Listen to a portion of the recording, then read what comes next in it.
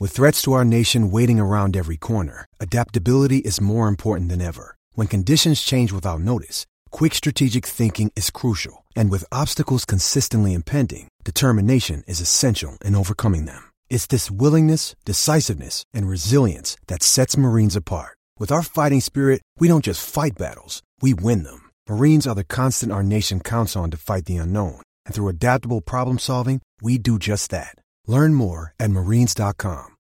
When you need mealtime inspiration, it's worth shopping Kroger, where you'll find over 30,000 mouth-watering choices that excite your inner foodie. And no matter what tasty choice you make, you'll enjoy our everyday low prices, plus extra ways to save, like digital coupons worth over $600 each week. You can also save up to $1 off per gallon at the pump with fuel points. More savings and more inspiring flavors make shopping Kroger worth it every time. Kroger, fresh for everyone. Fuel restrictions apply.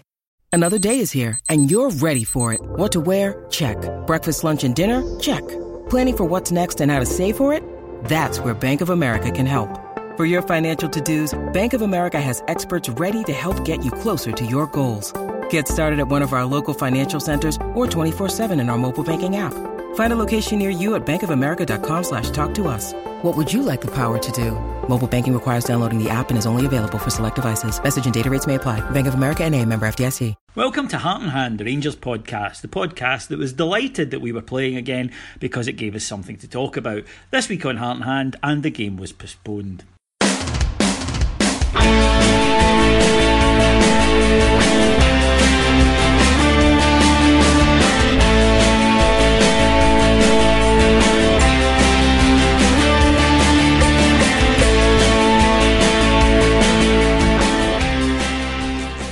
So welcome to Heart and Hand, the Rangers podcast. My name is David Edgar. I'm joined this week by my guest, Mr. Alexander Staff.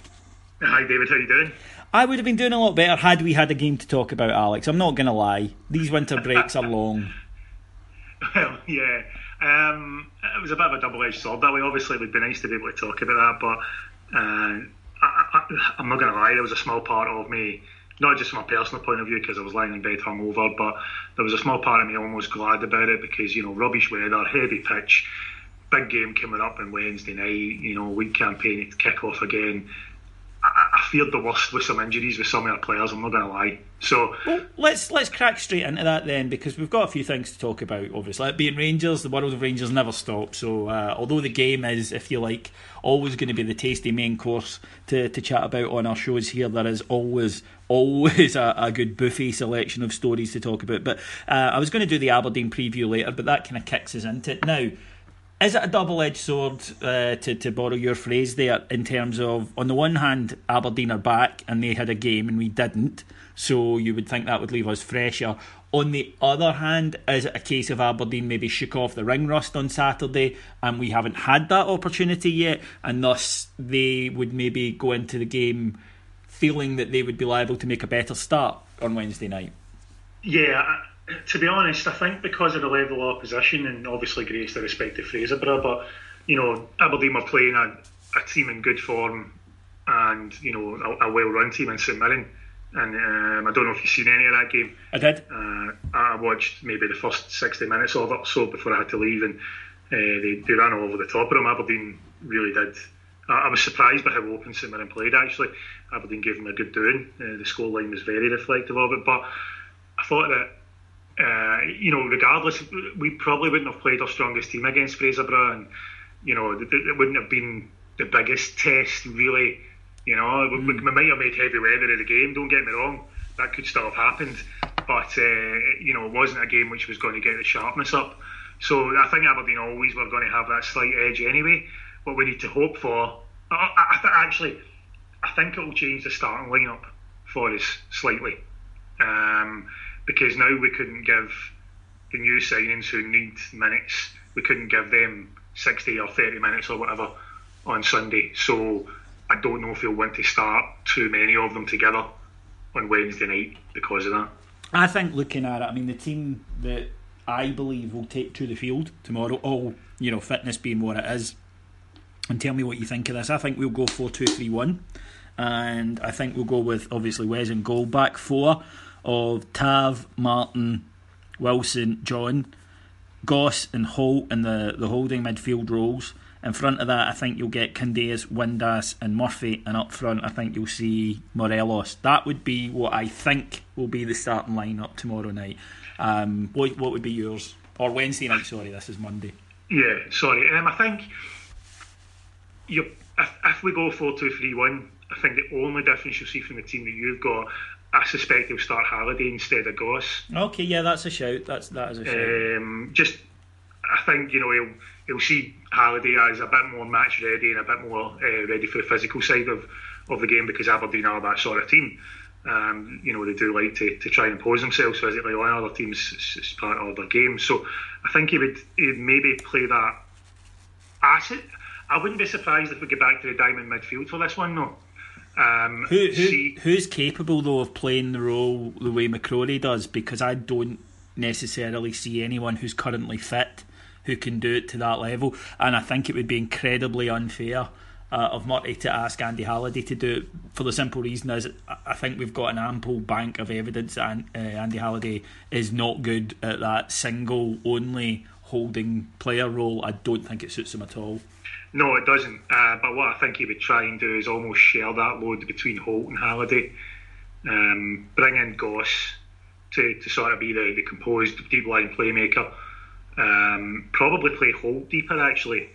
Let Halliday be a bit more box to box, and then have Murphy sitting behind Windass and Morelos. It's interesting, even Graham Murty seems to have forgotten this. Morelos hasn't played against Aberdeen yet. Of course.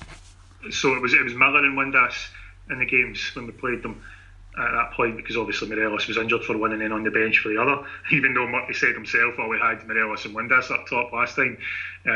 He seems to have forgotten as well, but so they, he's not played yet, and we know what he can bring to the team even if he's not scoring goals. So he might feel a bit more confident in playing the kind of 4-2-3-1 and just having Morelos up there, because he's a bit better with hold up play and things than anybody else we've got. That's the only two sort of teams I can see, and I do think that if he goes the 4-2-3-1, you said, I've got a suspicion Halliday will start in front of Goss, but I think that side, you're pretty close if we decide to go with that system. There's not, despite all the talk of a huge squad, we're not quite at the stage yet where, because of injuries, where it's too difficult to pick. Yeah, there are still players missing, and to be honest, these reinforcements have come at a pretty good time, because if we were going into this without Goss and even the likes of Halliday back, but if we were going in without that and not having McCrory, not having Jack, then it would leave us pretty short in that middle area. I think we would certainly be struggling, and Aberdeen of course are quite strong in there and would fancy their chances. But I think one thing I'd like to talk about, Alex, is both of us and everyone I've spoken to, when naming their sides or talking about how they'd line up, all of them say Russell Martin is going to play. And that's not necessarily people who have been huge fans of Russell Martin in the past. I think a lot of that is because of the way that Graham Murty has spoken about Russell Martin, that I think it's become very apparent. And I know that some people felt when he arrived, or when we were linked with him before, obviously he's done interviews with the RTV and whatnot, that he was being signed as cover. And I didn't think so, because having heard them in I think it was Chelsea-Norwich Cup tie, he was saying he has to go out and get first team football, and I thought, well, the guy's not going to leave Norwich's bench to come and sit on our bench. That's clearly not something that would make any sense for him. And then when you heard Graham Murty talk about him as a leader, a wonderful professional, he's a guy that I really wanted here, I think it's become quite apparent that this is a guy that Graham Murty really wants to hang his hat on. He's certainly not bringing him here to be cover.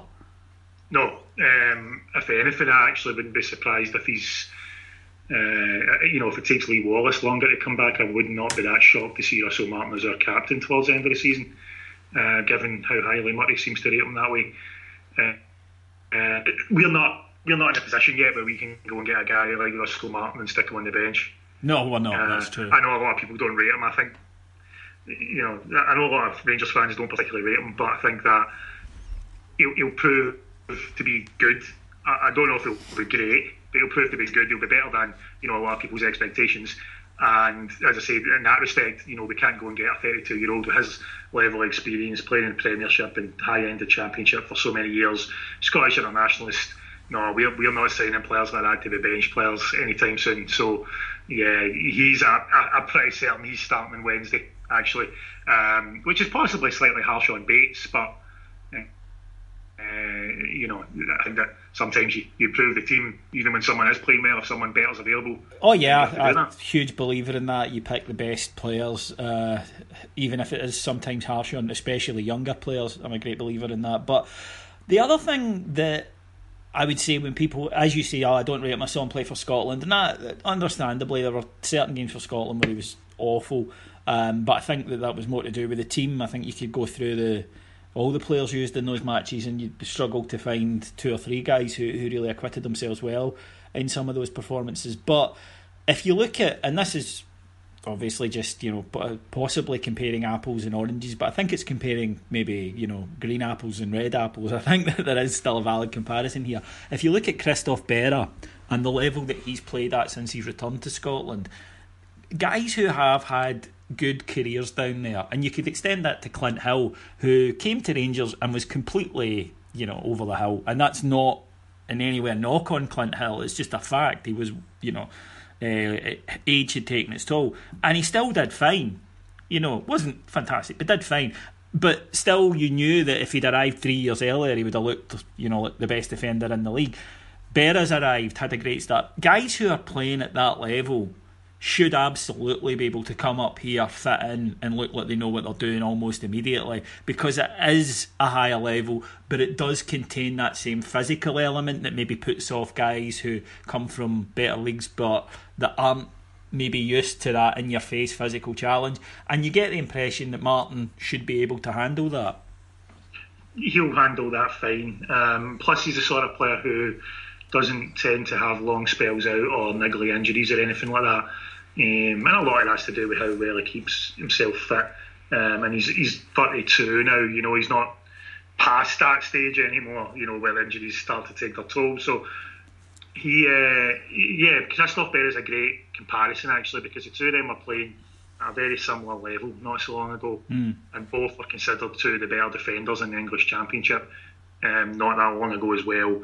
Berra's come up here for Hearts and been brilliant, to the extent where most Rangers fans must be watching him and going, we should have signed him. Oh yeah, I've heard that. I've heard that. Yeah, heard that loads, and that Russell Martin, in my opinion, has proven at club and international level to be a better defender than Christophe Berra in the past. That doesn't mean he's going to do it. He's not going to. Doesn't mean he's going to be better at Rangers than Berra is at Hearts. There's no guarantee there, but he certainly has the potential to be. If he comes in and makes a similar impact, Hearts on the back of 7 games without conceding a goal recently, for example, if he comes in and makes a similar impact, then for a loan, looking at potential free transfer at the end of the season is a very good deal. Now, 2 players who appear to be at different stages of injury comeback. There was the very welcome news that Jordan Rossiter has returned to training, which of course is fantastic news for him personally, but also for the support.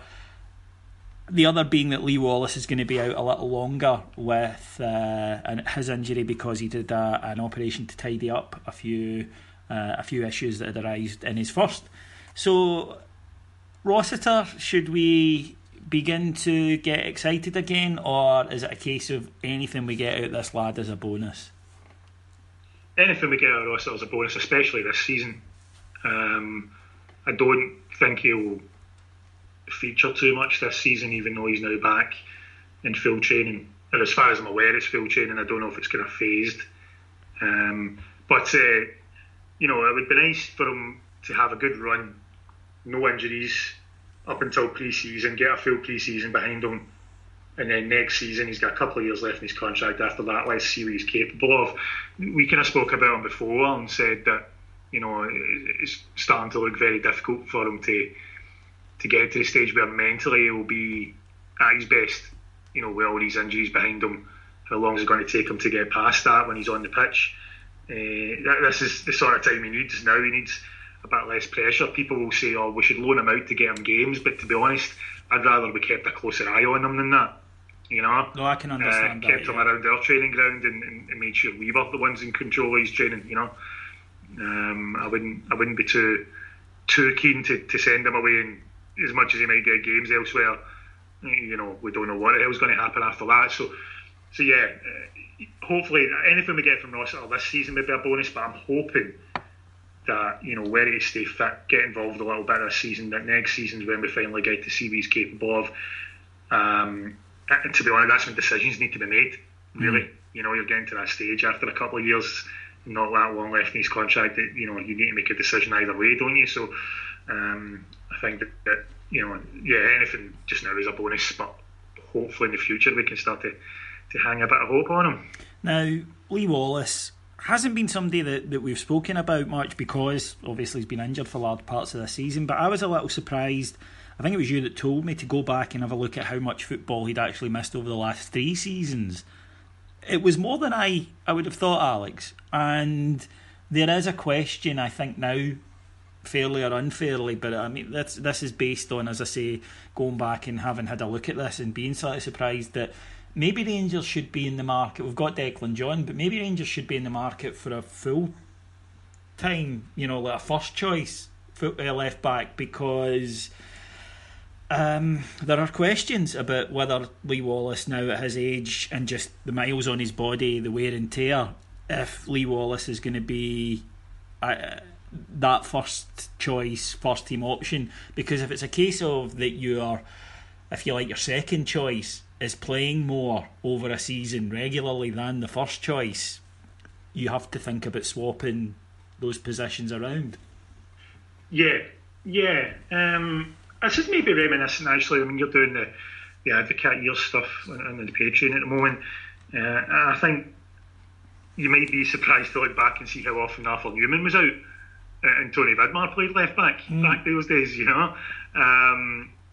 There's a kind of similarity there in terms of, you know, here's a guy who is obviously the first choice left back when he's fit, but fitness is an issue, and he's at just over 30 years old age where these things can, if they start to pile up, become more of a problem. I think Wallace will be given this one to recover. You know, if he recovers in 5 or 6 weeks or however long it's going to take, and then gets a run till the end of the season, I think you'll just see him, you know, seen as the choice for next season. But if he has any sort of breakdown or injury again, then you would hope someone at the club, despite his club captain status, would be saying, we need a more permanent solution at left back. Declan John's got potential, but, you know, we don't see him as first choice as yet. So who do we go and get? Because it's too vital a position in the way that we play. Yes, it is. Absolutely. You know, both the fullback roles are too vital. We've been very lucky with Tavernier that he doesn't really seem to pick up injuries. You know, he's pretty consistently playing, and then when he plays well, he's brilliant. But Wallace on the other side over the past few years has been, you know, a bit in and out. Team. Yeah, and then even when he's been in, there's times where I've been watching him going, I think he's carrying an injury at the moment, and he's never really had that run. Probably, I would say, since Warburton's first season, where he's looked fit, 100% fit. And I'm not saying he doesn't look fit as in due to unprofessionalism. I mean unfit due to carrying a knock and trying to play through it.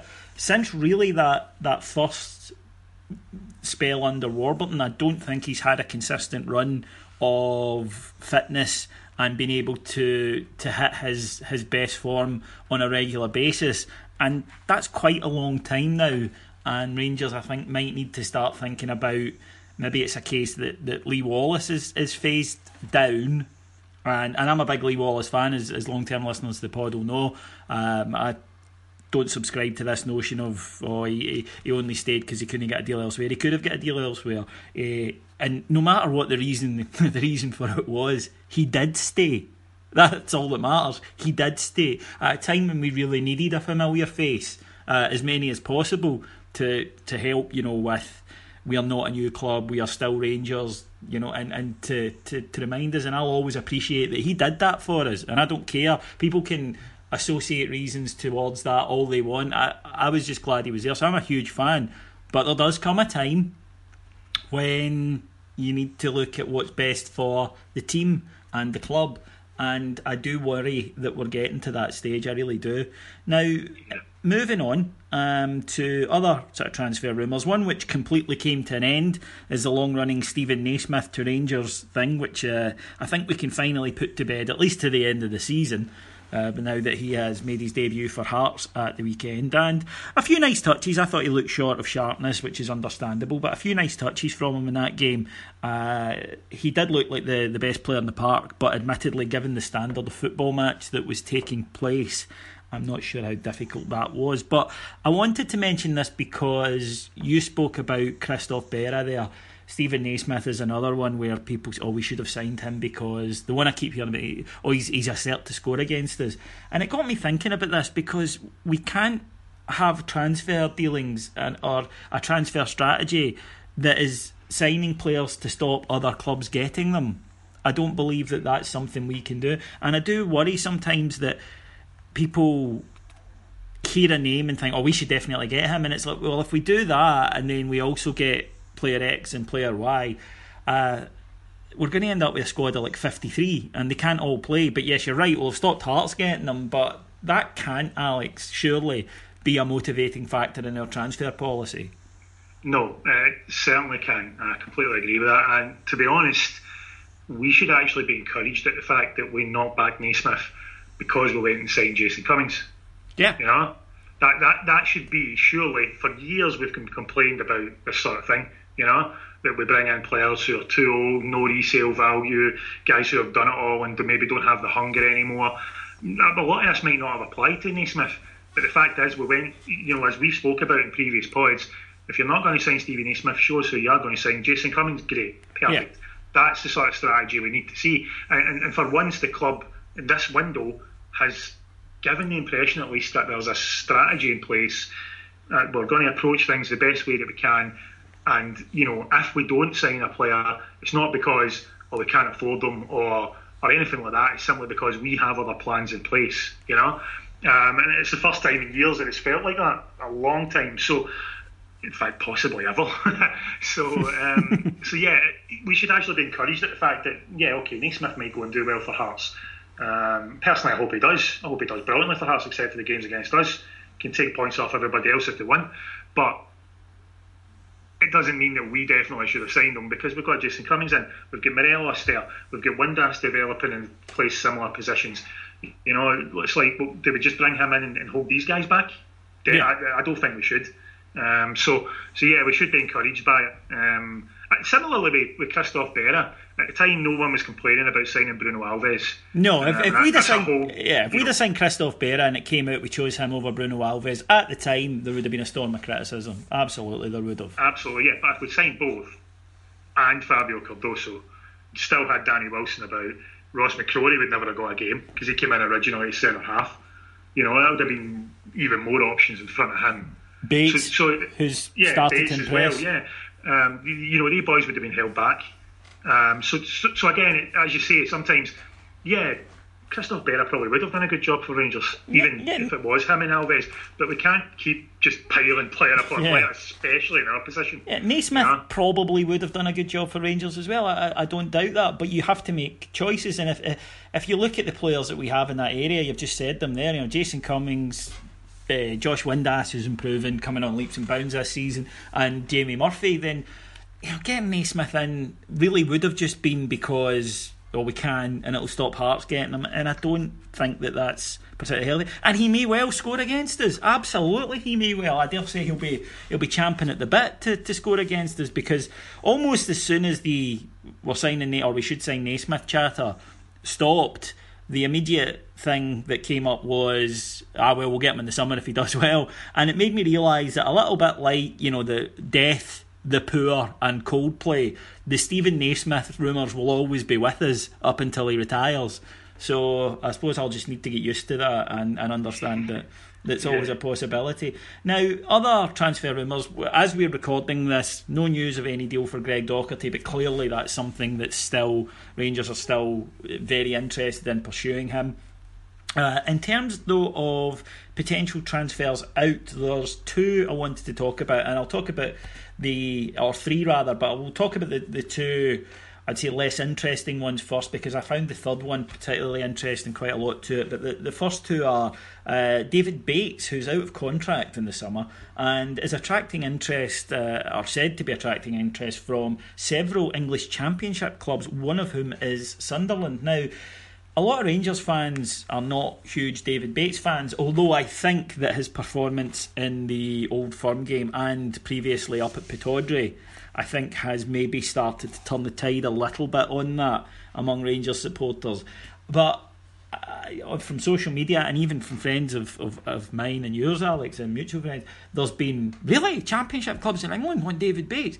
And to me, it's a case of we're underrating one of our own players. The reason they want him is because of his age and his ability, and that they're thinking they're doing what we don't do enough, I think, as Rangers fans, which is they're looking at his positives and figuring, right, we'll work on the negatives because he's 21. We don't do that. We tend to just go, well, he can't pass, which he can't, right? I mean, he absolutely can't. He desperately needs to improve that. But if you were an English club down there and you had that money and you've got this boy available on pennies, then why wouldn't you bring him in? I mean, what possible harm is there to do to bringing in a David Bates? Because if you can develop the excellent defensive nous he has, you're going to have a really good player. And if you can't, fine, no harm, no foul, you let him go. And to me, it's an example of us, I think, sometimes focusing on the negative, whether that's intrinsically a Rangers thing or not, or just a Scottish football fan thing. I'd like your thoughts on that. I don't know if it's just Scottish football fans that do it. I think it's starting to become... just because people have got the ability to make a lot more noise now than they ever had in the past, I think it's starting to become a football fan thing, in general. But yeah, we do tend to focus on what somebody's doing wrong, what mistakes are they making. Somebody can do 99% of things well in a game, but that one mistake is then stuck with them for the next game. He always does that. You know what I mean? Well, 9 times out of 10 in a game he doesn't. Yeah. So, but yeah, I think that's maybe the case. To me, Bates is I think he's 21, 22 now, isn't he? Is he 22 yet? Young defender, played well in some big games, out of contract. I'm not surprised there's clubs looking at him. Whether they would firm that up with an offer, I don't know. And from his perspective, if Russell Martin does come in and take the place straight away, you have to wonder if he's thinking to himself, well, I don't know how my progress is going to go here, maybe I should go elsewhere. But be interesting, because he's obviously an ambitious boy. He made the move, took a chance with a loan deal from Raith to ourselves, and he wants to progress that way. So it'd be interesting to see what his thoughts would be on that. I think does he see it as more of a career opportunity if he goes down south? Yeah, and I can understand it, but I totally understand why clubs down there would be like that. I don't think any English Championship club is going for David Bates as the linchpin of their defence immediately. I don't think he's their star summer signing. I think they're going, okay, he's at contract, yeah, there'll be a slight fee because of the cross-border thing, yeah, fuck it, why not? And I get that, totally, and I do wonder if sometimes we need to take a little step back and say, let's try and develop these guys, because recent history is filled with players who've gone down south from Rangers who we've been quite happy to see the back of, and they've gone on and developed into expensive players. Charlie Adam, Ross McCormick, to name but two. And I think that we sometimes chuck the baby out with the bathwater. Another one in that same position is Bruno Alves, been linked with hapless Serie A stragglers Benevento. And there's no bid in, but the key word I've heard is yet. It looks as though Benevento, certainly contact has been made at some level to suggest, would you be up for this? And if signs were encouraging, they may well firm up with a bid, and I think signs have been encouraging. Our friend Scott, latterly of this parish, and listeners will know, in between, sending us abusive messages containing sordid sexual imagery, he pointed out that Alves has been a strange kind of tale so far, in that a guy with a huge pedigree, maybe a larger pedigree than we were expecting, but not maybe, certainly a larger pedigree signing than we were expecting, arrives in the summer, and yet for whatever reason hasn't quite connected with the support in the way that maybe would have been expected, especially for a bigger name, who are usually afforded a little bit more time, Alex, before people make their mind up on them, because we so desperately want them to succeed. And Alves just for some reason hasn't quite connected with the support, nor has he been awful. You know, it's not been a Conterman-esque for 6 months where everybody's like, could we please get rid of this guy? But I think if he did leave this window, I don't think there would be an awful lot of gnashing of teeth or wailing. No, there wouldn't be many. I mean, I'm a fan of him, and I'm sure, you know, when he leaves, I think it's more when than if, personally, from what's been said. But you know, I'm sure if that does happen, then I'll have plenty of debates about that. But you know, those waste of time debates because the player's away anyway. But yeah, you're right. It hasn't quite connected, and I think some of that. There's two reasons for me. One, expectation was way too high. It was way too high. And if you look back, any defender can struggle in a team that isn't playing well. It doesn't matter who you are. If a team's not set up well, central defenders look poor. That's just the way that it goes. And you look at some of the goals that we were letting in at the start of the season, was down to kind of more fundamental issues than our central defence. You know what I mean? So that didn't help, because he wasn't living up to the expectations many people had for him. And then secondly, he's got that sort of demeanour where he looks just a bit too relaxed, you know? Yeah. Just his natural body language, he looks quite kind of uncommitted. He's not. That's not the way that he is, but he looks it. But because of that, you add that to the fact that he doesn't seem to be playing as well as people hoped. And then suddenly it's he's not trying, he's only here because he wants a World Cup place.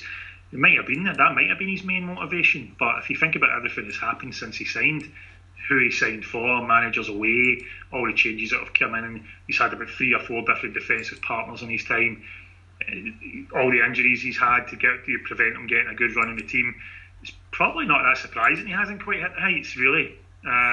But you know, we won't afford him the time to do so, because that's just the way of it when you're a football fan. I think as well, because of his age, that you kind of need guys, and this is an unfortunate pressure on them, but I suppose if they're arriving at that age, they'll be aware of this, that we need you to kind of hit the ground running, unfortunately, because how long are you gonna be about?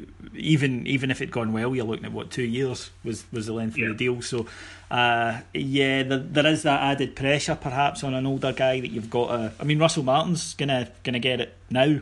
You know, he's going in, and it's a case of, look, we need you to do it now, not in 3 months. You've got to arrive and look the part straight away. So that'll be interesting to follow. Another one I want to talk about, and there's quite a lot to this one, Alex, is Alfredo Morelos.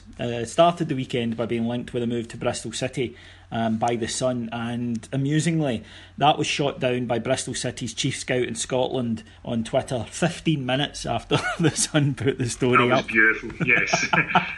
If you want to have a look at it, it's a guy called Kirk Willoughby, and he popped this up to say this is bad journalism. As Bristol City's chief scout in Scotland, I can assure you Bristol City are not interested in Alfredo Morelos. So straight away that one get quashed, but clearly it means that you would at least hope that someone at The Sun had some noise that people were looking at Alfredo Morelos and hadn't immediately just jumped and made that up completely. Although if you were to be a slightly less charitable look at it, I suppose you could say that. But there was a story came out by Chris Jack in the Evening Times. Now, he's the Rangers correspondent, for those of you who don't live in Scotland. The Evening Times is the Glasgow local evening paper, and it has guys who cover Celtic and guys who cover Rangers, and he's the Rangers guy. And he does have a good relationship with the club, and he had a story with no quotes in it, but saying that Rangers value Alfredo Morelos at £10 million and aren't interested in selling him. Now, to me, what's fascinating about that is that struck me as Rangers, probably for the first time in a long time, maybe Alan Hutton, really, getting into the game by saying, and I might be reading too much into this, Alec, and I want you to tell me if David, this is complete nonsense, you've let your head run away with yourself. If it's a case of Rangers, I think, realising that they need to set and control the transfer narrative by saying to a friendly journalist, look, it would take £10 million. I don't think Rangers think Alfredo Morelos is worth £10 million right now. But what they're saying is to clubs who might be interested, we're not going to be easy to deal with. We don't have to sell this guy. We don't want to sell this guy. And if you're going to come in and bid, don't be coming in with 2 million or 2.5 and expecting a deal. You can fuck off with that. We've got no interest whatsoever in that. That's not going to tempt us. And also by being the first, if you like, to mention a figure, they prevent other people, be it journalists, whoever, because transfer valuations are just subjective. They're just a game. Someone comes up with a figure and decides. There's no scientific scale to do it on. Sure, there's certain things like length of contract or whatever, but at the end of the day, why is guy A worth 600 grand and somebody else is worth 850 grand? It's subjective. And Rangers, by putting that out there, have controlled that story, such as now if someone was to go and say the £2 million rated striker, well, it would be nonsense, because already in the public conscious, and more importantly in the football consciousness, is this £10 million figure. And yes, it's an overvaluation of a guy based on what he's done, but what I like is Rangers are valuing him on his potential, which we don't do often enough in Scotland. And to me, I just thought it was a very intelligent piece of business by Rangers, the sort we've seen from across the city for years. Now, sometimes laughably so. I think, Itzageri was a £10 million player, Rogic was a £15 million, all these players that they go. But they do tend to sell players for more than we do. And it's not always because these players are 6-7 times better than the ones we are selling. It's just that they for years have learned that if you tell people that the stuff you have for sale costs a certain amount, they start to believe it. Yeah, I think you're correct. I think that two things going on, I think, for me personally. Firstly is what you've mentioned. It's about kind of controlling that narrative, not allowing valuations to come from elsewhere, or certainly if your valuation is going to come from elsewhere, you're going to have to justify it. Rangers have said that Alfredo Morelos is a £10 million striker. Anybody else says no, he's not, and tell us why he's not then. And then that opens up a bit more of a discussion that people, let's be honest, a lot of people in Scotland don't want to have, because they don't really care about the kind of ins and outs of the serious stuff of football. They just want to be able to say something controversial. Yes. We know what that's like. But I think the second thing, and this could be quite smart if I'm not overreading this as well, Alfredo Morelos looks like someone who at the moment, as much I think he's quite mentally strong, but he's still settling into Scotland. Outside of the training sessions and stuff, the only person you ever seen him pictured with was Carlos Pena, who's obviously now away. I don't know how well he's actually really settled. I think his family's just over here now.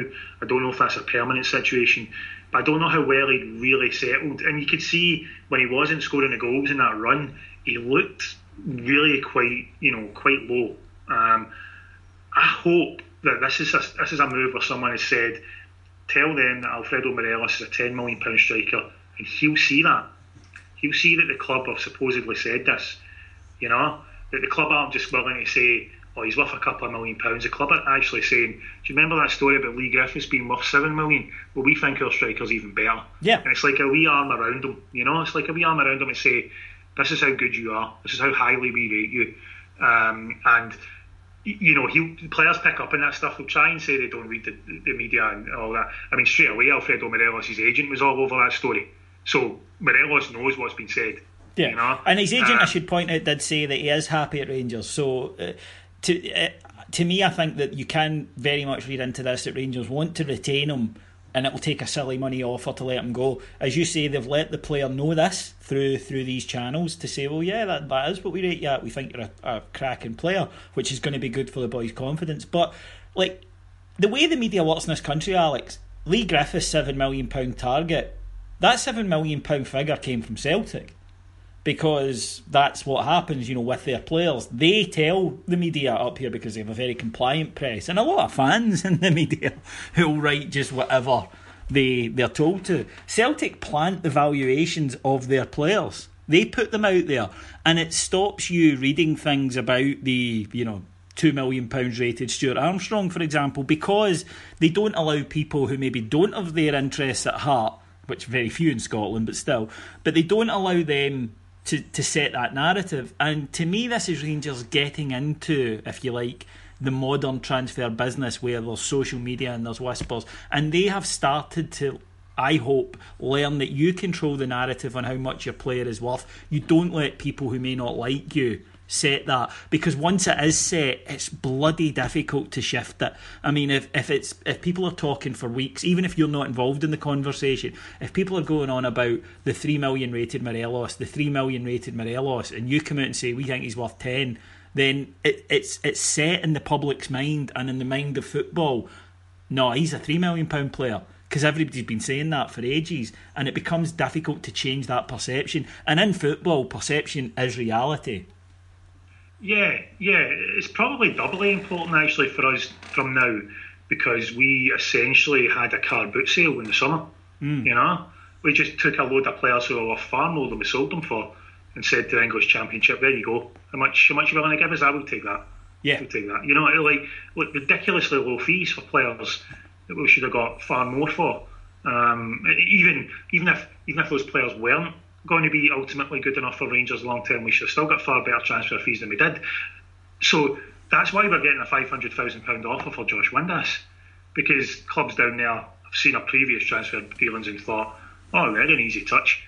So yeah, through knocking back bids like that, through setting a narrative, hopefully Rangers are getting to the stage, because it's what we desperately need to do. Our model has to be bring in players, develop them, sell them at big fees, bring in the next one, sell him at a big fee, until such time as we can start to pay big fees again, because we've got so much money banked. So we need to be better at setting big fees for our players. It has to happen from now. So yeah, hopefully, as you say, someone at Rangers has finally kind of got that message across. Mark Allen, maybe? I would hope so, yeah. As I say, there's the other aspect is that the players hear this sort of thing. So now you add that bit of confidence to somebody like Morelos. You also add a little bit of pressure to him. You know what I mean? You say to him, we think you're a £10 million striker, are you going to go and prove it?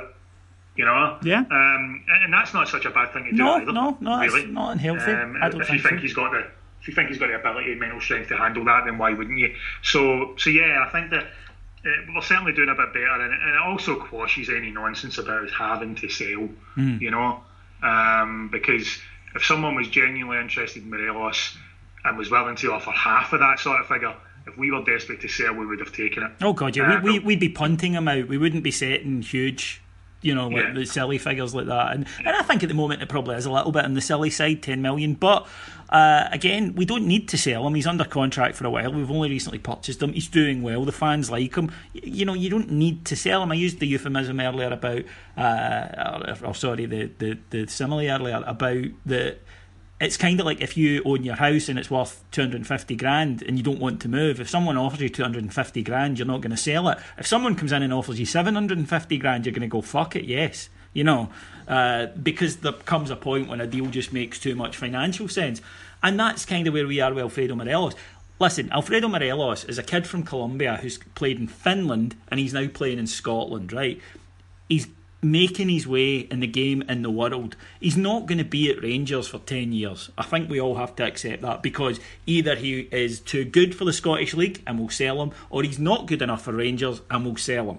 So what Rangers, I think, are doing quite rightly at a time when a player is doing well and is valued, is to place a value upon him and to start, if you like, creating that image in people's minds. And I think it's sensible, and I do kind of wonder if it's Mark Allen, because we haven't done it before and now he's here and we're doing it. So, you know, might be a case of me 2 and 2 = 5, but it might also be a case of Occam's razor that, well, you know, that's the change. You look at what's different, that's the change. And yeah, like I said, to me it's sensible, as you say, and I thought it was a brilliant point and totally agree. It's a fucking joke that somebody's coming in and offering 500,000 for Josh Windass, based on his age, his length of contract, the form he's been in the last few months. It's nonsense. The fact that he was rated in England before he left Accrington, he's still young. It is just, why would you do that? Why would you do that? It's way below market value, and it's because Rangers have sold players for 500 grand. They've sold Barry Mackay for 500 grand, sold Waghorn for $1 million. And because we've done that, you're right, people think, well, there's no need to go in with high prices there because, they're always quite happy to do business. And then on top of that, we get the ever-continuing Timmy machine myth-making that we have no money, we're desperate to sell. So this kind of thing combats that. Yeah, it does. It's exactly the sort of noise we needed to make. In my opinion, regardless, as you say, if you think it's ridiculous or not, transfers are just opinions, and we can apply this to our own dealings. When we're trying to bring players in, I think me and you are more than capable of admitting at times that Rangers have lowballed offers. We have. They tend to kind of work our way up to where we need to get to eventually, or wear someone down or whatever. But we have lowballed. We've done that. Every club does that. That's fine. We understand that. But we're not going to sit there and say that Josh Windass is only a £500,000 player. No way. It's much more than that. And there was noise about Tavernier as well. And, I'm hearing people saying, we'll only get about £1 million for him. That would be an absolute snip if somebody picked him up for that. That would be... He's got 18 months left in his deal.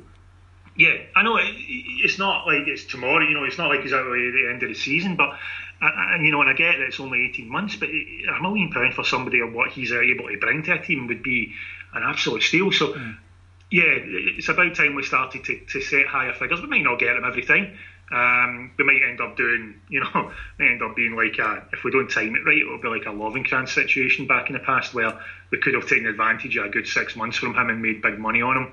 We kept him, and obviously that didn't work out. But overall, as good a player as he was for us, it never worked out in the way that it was supposed to. But if we get most of it right. And get some bigger fees in. That's the way we're going to progress in the short term, because ultimately European money is a wee bit beyond us, sadly, at the moment. Now, before we do our predictions for the game on Wednesday and then head off into the sunset this week, Alec, I want to talk to you about an article that you wrote for your blog, Four Lads Had a Dream. Now, for those of you who may know, that's a new blog that's Alex started up with his friend Stevie Scott Clifford, and it's a very good source of news and info about Rangers, and obviously Alex being a part of it, I would clearly recommend that you go and see it. But Alex wrote an absolutely brilliant article last week, I felt, after the Jordan Jones controversy reared its head, when Kilmarnock accused Rangers of making a bid for a player that he should feel insulted by, and we were then treated to Chris Boyd coming out and having a right go at Rangers by saying that there's only one club who do this, who lowball offers, everyone knows who it is, they did it with Jamie Walker and countless others, and then he used it to have another pop at Rangers all the way through his article and accused Rangers of unsettling Jordan Jones. Alex, I'll let you take up the story from here, because I would just be stealing all your good points, which I'm willing to do, but you're right here. You're right. You're right there. It would be difficult.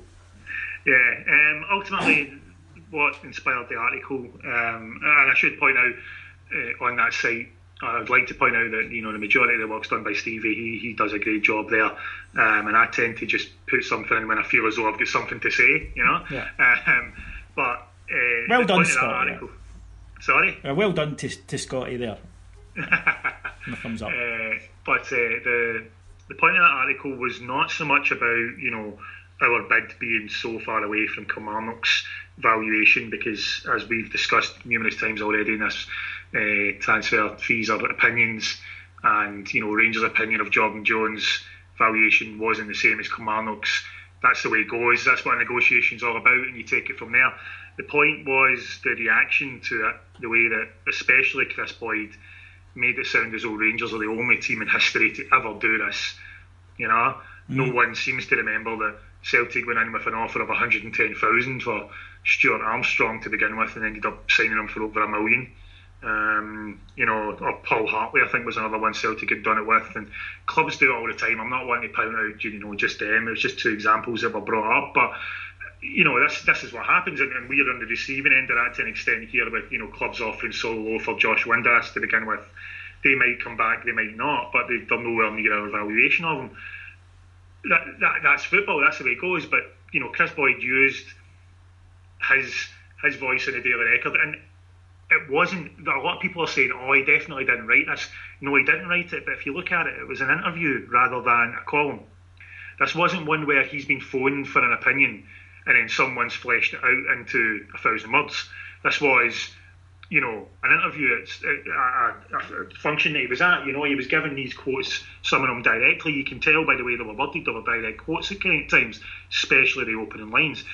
And he's used that to make Rangers out to be essentially unprofessional, to the point of, you know, if our behaviour is as bad as he's saying, then we'd be bringing the game into disrepute. But we have said nothing about Jordan Jones.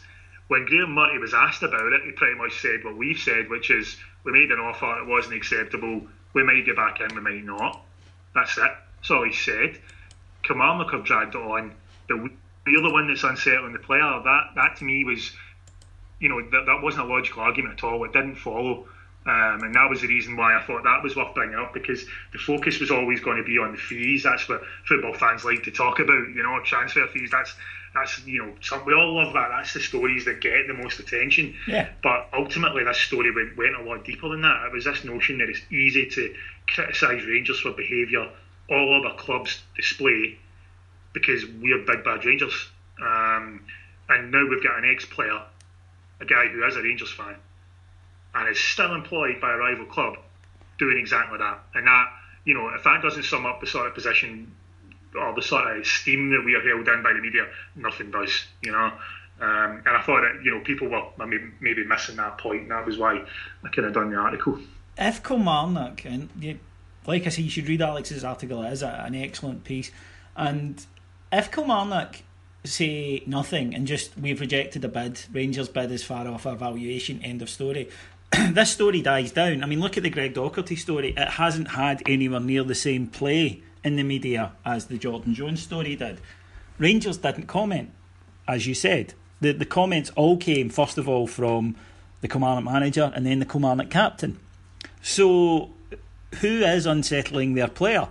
They caused a week-long media furore, not us. You know, we put in a bid, it was rejected. Now, going back to what we've just been talking about I don't think Jordan Jones is worth £1 million.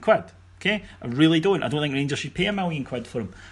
But it's entirely fair of Kilmarnock to say, well, we do value him at £1 million, and in which case you don't have to sell him to us for anything less than £1 million. But all you need to do is say no, which is what you've done, and that the end of it, then it's up to Rangers to come in. Rangers may say, look, can we meet? If you are absolutely dead set on it's going to cost £1 million, fantastic, right, great, see if you can get it elsewhere. But to then turn it into, as you say, this confrontational thing, and that is, I think, endemic of something that happens in Scottish football a lot, where it has to be a contest. It can't just be Rangers are trying to sign a player, they think he's worth one thing, Kilmarnock think he's another, can we meet in the middle? Yes, he signs. No, he doesn't. Somebody has to win and somebody has to lose. That's the way it's structured. And Kilmarnock have used this and used their own player and used his, and unsettled him, as you said, to try and curry favour with their fans and the people in Scotland who don't like Rangers. That's exactly what they've done. And if you look at, say, the way Hamilton, who have been in talks about Greg Docherty for over a week now, have rejected bids from Rangers, but how they've conducted themselves against how Kilmarnock conducted themselves, it's a totally different story. And in terms of it's only Rangers who, you pointed this out in a story where he said, they did it with Jamie Walker, I could name countless others. Okay, name them. You know, name them. You can't, because it didn't happen. Now, Jamie Walker, what happened was, the only thing I can recall was that Pedro was asked about it and said, yeah, he's a player we're looking at, that we like, obviously, but we'll need to see if we can get a deal done. This weekend, Derek McInnes said exactly the same thing about a Hamilton Accies player. Where is the storm? There isn't one. It's exactly the same tactic. So, straight away, and Alex's article points this out, there's two logical fallacies. I could name countless others. You won't, because you can't name countless others, and there's only one club doing it. Clearly that's not the case.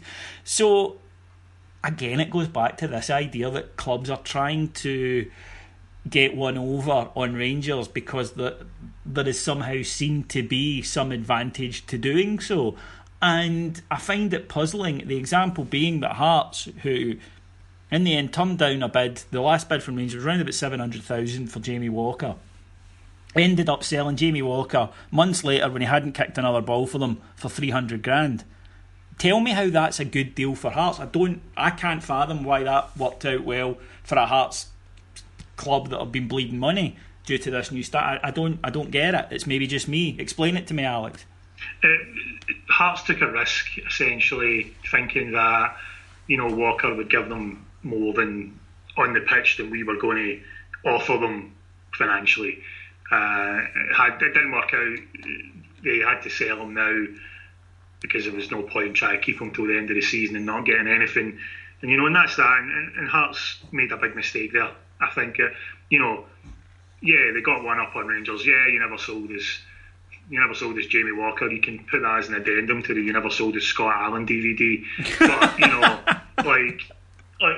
ultimately it didn't really work out for them, and that someone at Hearts, I'm sure, has been asked the question. I would imagine Anne Budge knows what she's doing. She's just had to get the old credit limit extended for the stand and stuff like that. I'm pretty sure at some point she said to someone, what about this 400k we could have had budgeted here, But there you go. The difference between Hamilton and Kilmarnock in my eyes is that Hamilton are acting professionally, not only for themselves, but with the player.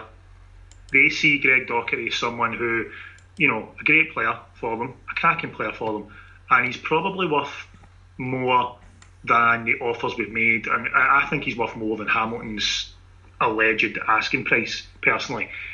But Hamilton see themselves as a club who do not hold players back, and this is why they get so many talented youngsters going there. There's a list for Hamilton. There's boys. Even if you take Ali Crawford, not that long ago was being linked with bigger moves. It just didn't quite work out for him.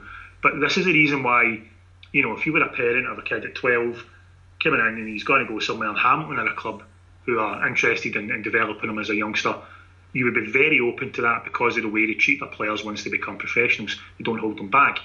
Kilmarnock here are, and I described this at the time when we spoke about it on one of the daily updates.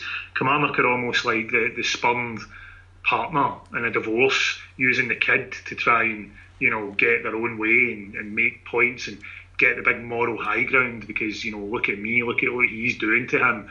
No, well, hold on a second, what are you doing by even mentioning it? It's a lot like that. Kilmarnock can't really consider Jordan Jones in this situation. Hearts never really considered Jamie Walker. He had to spend months on a lower wage than he would have had he went to Rangers. Lower opportunities. Yeah, he's got his move to Wigan now, but I'm pretty sure at the time he was desperate to sign for us. Hearts didn't really take that into consideration either. A fair deal could have been made. So, yeah, in many ways, Kilmarnock, by doing this, are potentially cutting their nose off to spite their face, and it won't make sense if the only way it'll make sense is if they somehow get that £1 million from somewhere, and right now that doesn't seem to be happening. No. There's no noise about that at all. A story which mentioned Norwich. I think Norwich are the new. Do you remember back in the day whenever we were linked to a player under Alex McLeish, Bolton were linked to them? Yeah, it was always Bolton. Every single time. Yep.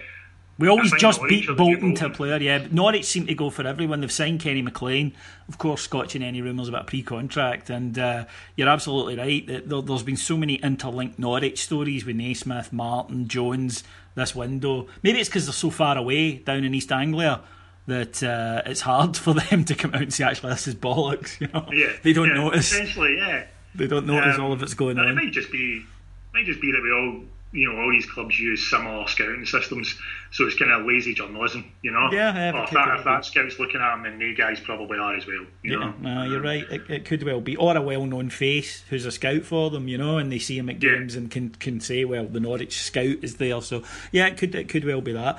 Okay then, folks, thank you very much for listening. As I say, Alex and I had planned to talk a lot more about yesterday's match in Fraserburgh, but so we hope you enjoyed what we did talk about today. If you have enjoyed it and you like to hear more from the likes of me, Alex, talking about a whole range of things, you get all of that and more on our Patreon site. You just go to patreon.com/Heart and Hand, and if you do, you will get tons of content, so much content, more content than you can shake a shitty stick at.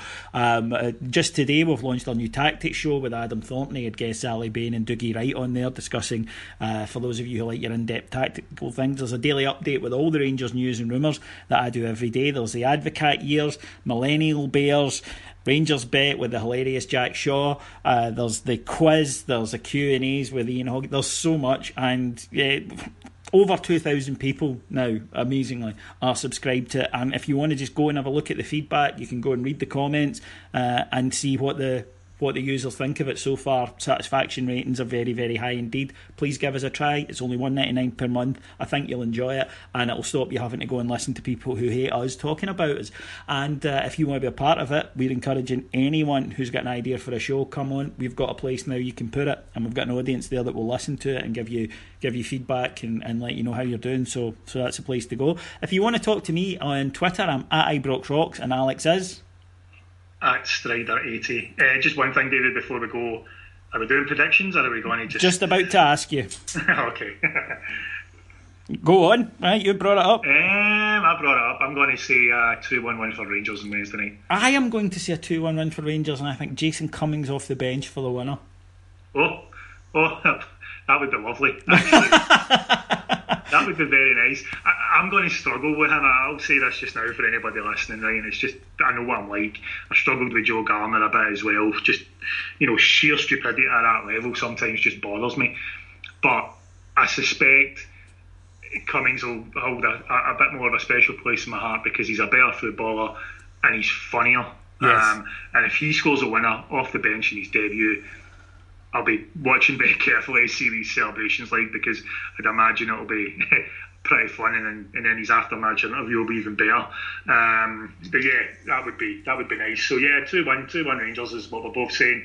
That's what's going to happen, folks. Yeah, absolutely. I mean, our track record is second to a lot of people's, but at least if you're in the bookies and you're going, oh, then fuck it, stick a £5 on, because that way if it goes wrong, you can blame me and Alex.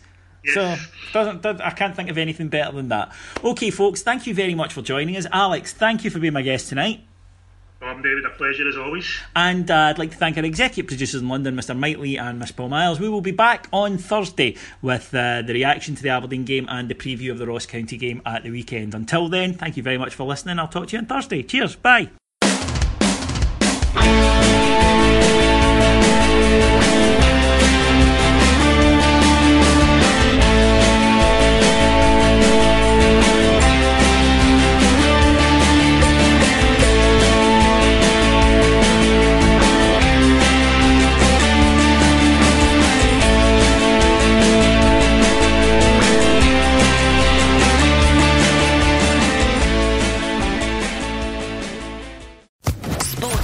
Podcast Network. It is Ryan here, and I have a question for you. What do you do when you win? Like, are you a fist pumper, a woohooer, a hand clapper, a high fiver? I kind of like the high five, but if you want to hone in on those winning moves, check out Chumba Casino. At ChumbaCasino.com, choose from hundreds of social casino-style games for your chance to redeem serious cash prizes. There are new game releases weekly, plus free daily bonuses, so don't wait. Start having the most fun ever at ChumbaCasino.com. No purchase necessary. VGW Group. Void where prohibited by law. See terms and conditions. 18+.